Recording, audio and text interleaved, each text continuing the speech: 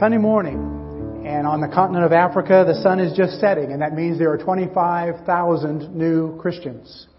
And the sun will set tomorrow, and there will be 25,000 new Christians on the continent of Africa. And on Tuesday, the sun will set, and there will be 25,000 more. And every day of the year, over 10 million a year are coming to know Christ on the continent of Africa. In the last 100 years in sub-Saharan Africa, the population percentage has gone from 9% Christian to 63% Christian. Out of the 2.4 billion people in the world, a quarter of those now live on the continent of Africa. God has done amazing things in our lifetimes.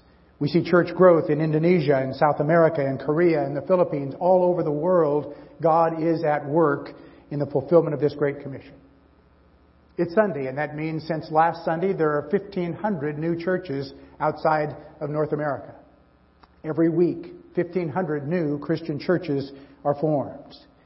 The third world nations are now sending missionaries to the United States and other world areas as the world sends nationalities everywhere. We are seeing an amazing time of outreach. In the last 50 years, while Catholics and mainstream Protestant denominations have been withdrawing missionaries and ceasing to send missions, others have sent out missionaries. Evangelical churches have sent nearly 4 times the number of missionaries we were sending before that. And so we've seen the result of that. Those mainstream churches that are withdrawing missionaries have shrunk in size as denominations, while churches such as ours and Christian Missionary Alliance, Salvation Army, the Southern Baptists who are sending missionaries are growing. It is clear that with mission concern comes growth. And with decreasing mission comes decreasing size in our church. And so we recognize what Barry shared with us last week is God's purpose for us. Look at the Great Commission at the end of Matthew chapter 28. Then the 11 disciples went to Galilee, to the mountain where Jesus told them to go. When they saw him, they worshipped him, but some doubted. Then Jesus came to them and said, "All authority in heaven and on earth has been given to me.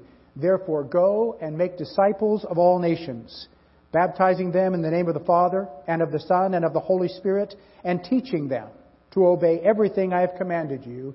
And surely I will be with you always to the very end of the age."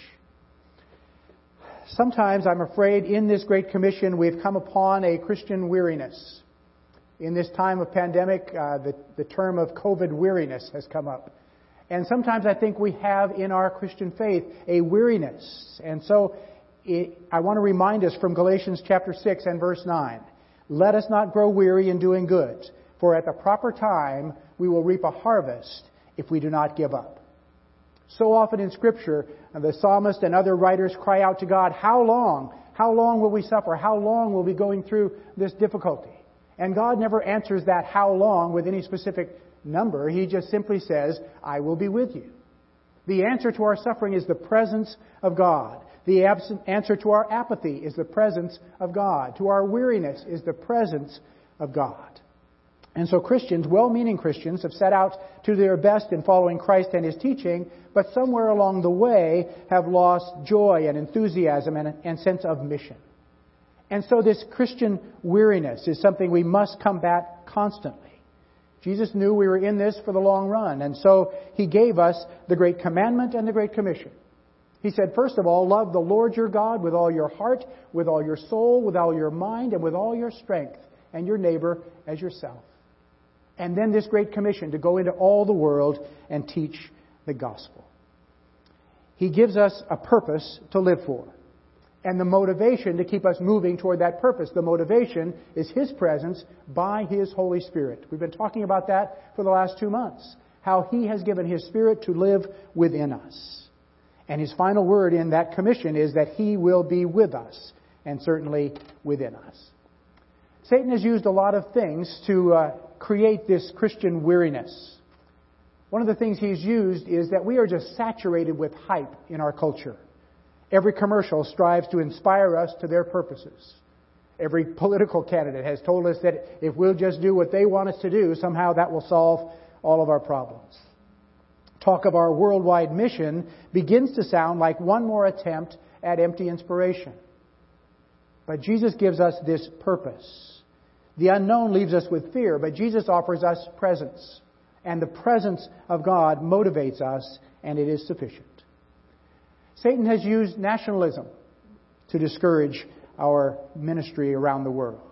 Strife between nations makes us believe that we can't spread the gospel in other lands. But we're not striving to spread democracy or nationalism. We're striving to spread the kingdom of God and the good news of Jesus Christ. So many of our missionaries now are in fields where we can't even announce their presence. We call them creative access fields. Many of them Muslim nations where we cannot send missionaries. But what we're finding is great revivals in those Muslim countries. Because even though we can't hold open services, our missionaries are there and have established a Christian presence. And what God is doing is by the thousands, He is sending visions of Jesus Christ to Muslims. And without knowing what they're supposed to do, they seek out a Christian and say, I got this vision. Tell me what this means. Who is this Jesus and what is He getting into my dreams for? We're seeing an amazing transformation in these nations. I'll never forget, we were on the World Youth Conference when it was in Oaxaca, Mexico. And there was a gathering of Hispanic students in one of the quads. And I came up around the outside of the circle and everything was going on in Spanish. And someone was translating for those of us around the edge of the circle who didn't speak Spanish. And there were students from two different countries, Nicaragua and Honduras. And at that time, their countries were at war. There was a border dispute and there were people dying in this war between their countries. And what they were doing was embracing each other in the center of this circle and saying, our love for Christ is more important than the divisions of our countries. And so we recognize that that which unites us is more important than the things that would divide us. Another thing Satan has used is the just influx of our media. Every day on our televisions, on our computer screens, everywhere we look is starvation and disaster and death around the world. And sometimes there's just this saturation of caring that we just can't keep up with it. And so we need to see that in this misunderstanding of the church's mission, the mission is primary for us. This isn't something that the church added on after they'd been around for a while. Jesus began with this. All authority in heaven and earth has been given to me, therefore you see the transfer of authority? Jesus says, authority has been given to me, therefore you go and make disciples of all nations. It's the primary task that He gave us and promised to be with us. And so world mission is our chief purpose. We recognize it and we reach out. And lack of knowledge about missions is being combated all the time here in our local congregation. Barry and all of his missions council last Sunday, and as we look again this week, are constantly giving us information. We have missionary speakers in on a regular basis. We have our mission trips, which give us first-hand experience of the work around the world. Finally, Satan has used good old-fashioned selfishness to cut back our mission. Because so often we're more concerned with comforts here at home than necessities around the world. But these symptoms of Christian weariness can be overcome. We need to realize, first of all, it can be fatal to the Christian church. If we cease to reach out, we cease to be filled within. We must care for others. Outreach is essential. Jesus said, whosoever will save his life will lose it, but whosoever will lose his life for my sake will save it. We have the illustration of Jonah in the Old Testament, with the two lessons he needed to learn of, first of all, obedience and then compassion. Really, the 4 chapters of Jonah are more about the prophet than they are about the prophecy. In all 4 chapters, there's only one line of prophecy. In 40 days, Nineveh will be destroyed. But it's all about Jonah's battle in this loss of compassion and concern. He had grown weary in being a prophet. The brief command to Jonah was go to Nineveh and preach. It would be the equivalent if someone said to us, go to Isis and evangelize. Nineveh was the capital of Assyria. They were ruthless barbarians, actively involved in child sacrifice. They had perverted cult worship. The nations that they overran, they would kill all of the pregnant women to keep them from having to transport them. They would set hooks in the flesh of their slaves to string them all together. They were just horrible people. And Jonah wanted justice. He didn't want to go to Nineveh and preach for their repentance. And so he headed the opposite way, intent to get as far away from God and the possibility of what God had wanted from him as he possibly could. So he booked a passage on a ship to Tarshish, 1,000 miles from his home and 1,500 miles from Nineveh.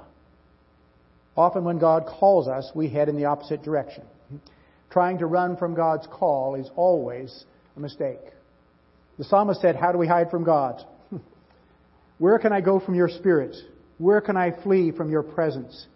If I go up to the heavens, you are there. If I make my bed in the depths, you are there. If I rise on the wings of the dawn, if I settle on the far side of the sea, even there your hand will guide me, your right hand will hold me fast.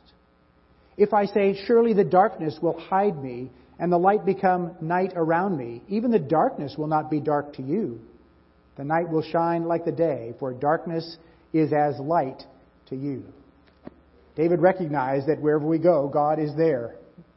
And Jonah finally realized wherever he went that God was there. He taught him the lesson of obedience with the fish that swallowed him and spit him out on the land.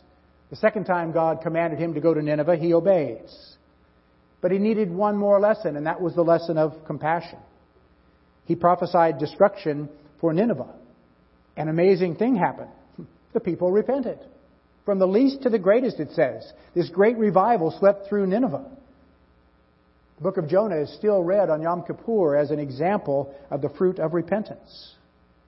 And so Jonah says, "God, destroy them.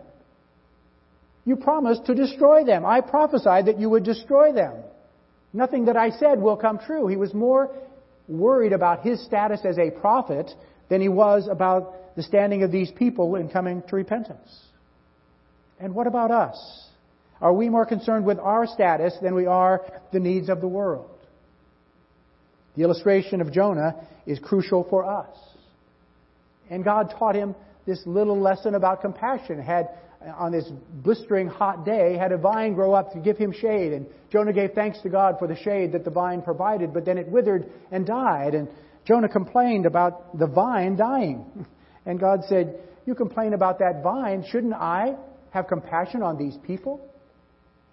To our day, are we more concerned about little things, about little shelter, about little comforts, than we are about the big things that God wants us to be concerned about going to all the world, to tell, to baptize, to teach, to seek the kingdom, to serve the community, to reach the world, to make Christ-like disciples in the nations? God has called us to be missionaries, whether it's here or around the world.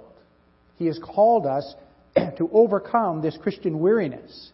Don't grow weary in doing good, for in due time we will reap a harvest if we do not give up. Last week we closed the service by singing, "Take my life and let it be consecrated to Thee." To be consecrated to God. That's the antidote for this Christian weariness. To be consecrated means to be given completely to something. E. Stanley Jones said, "We will never be completely committed to something until it takes up every part of our lives." We want to allow Christ to so consume us that everything is mission. That everything we do, everything we say is about reaching out to others with this great gospel of Jesus Christ. I want to leave you this morning with two stories of mission. Because one of our mission trips this year is to Romania, I looked up one of my favorite stories of the Romanian church and one of my heroes, Peter Dugulescu, this Baptist minister and freedom fighter in Romania during the years when communism was disintegrating in the Soviet countries. And it was in 1990. Pastor Dugulescu had been threatened by the secret police. He'd been warned by somebody who knew their plot to watch out for trucks and buses, said, "Keep your family safe." And sure enough, the next week his family was almost run over by a public bus. But at the same time, exciting doors were opening in their ministry. While other communist regimes were crumbling, Ceausescu, the tyrant who held a firm grip on Romania in communism, was reigning with an iron fist.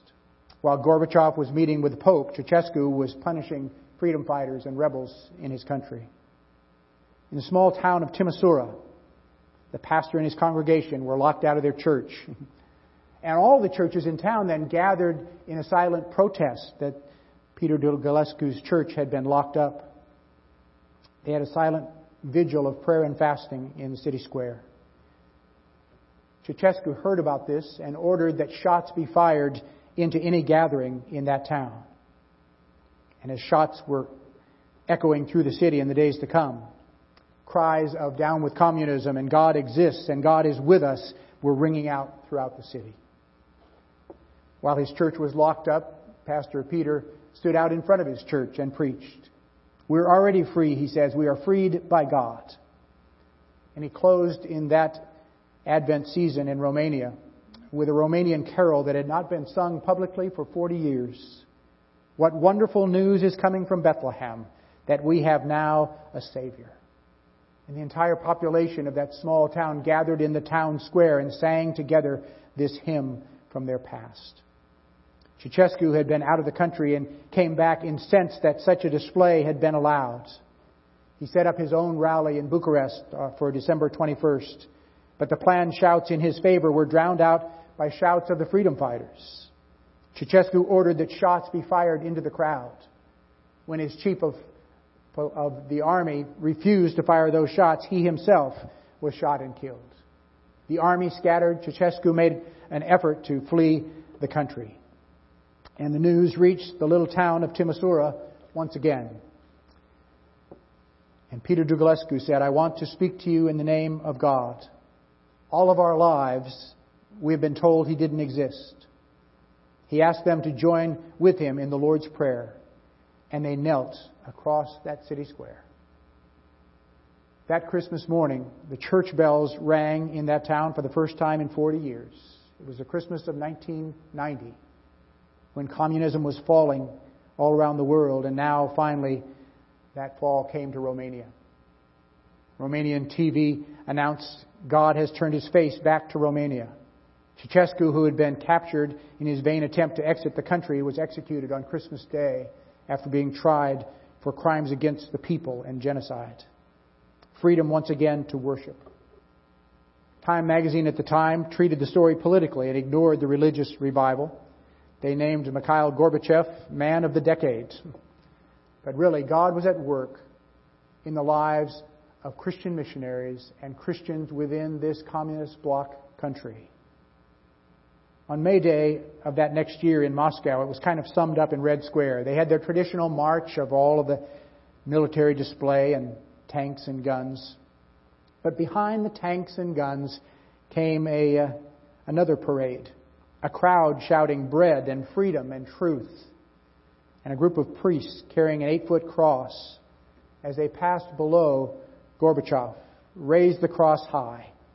And one of the priests cried out, "Mikhail Sergeyevich Gorbachev, Christ is risen." Within months, the communist bloc as we knew it then officially dissolved. And Christ has been building His church for these 30 years since.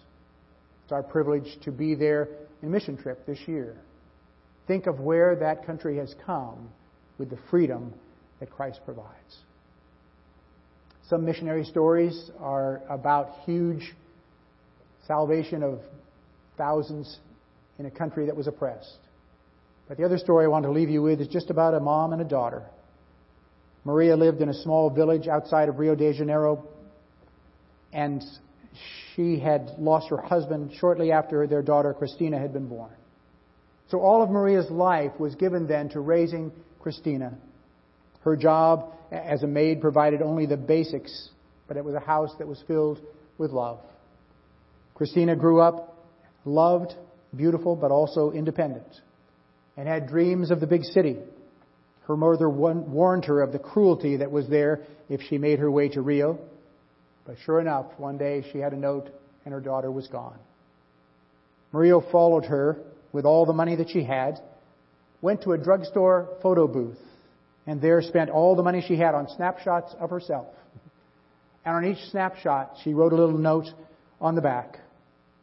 Aware of the city's traps for a young girl with no money, she went to every bar, nightclub, cheap hotel, coffee shop. At every place, she taped one of those pictures on the mirror of the bathroom, on a bulletin board, wherever she could find to put that picture. Scattered them as many places as she could find in the inner city in Rio.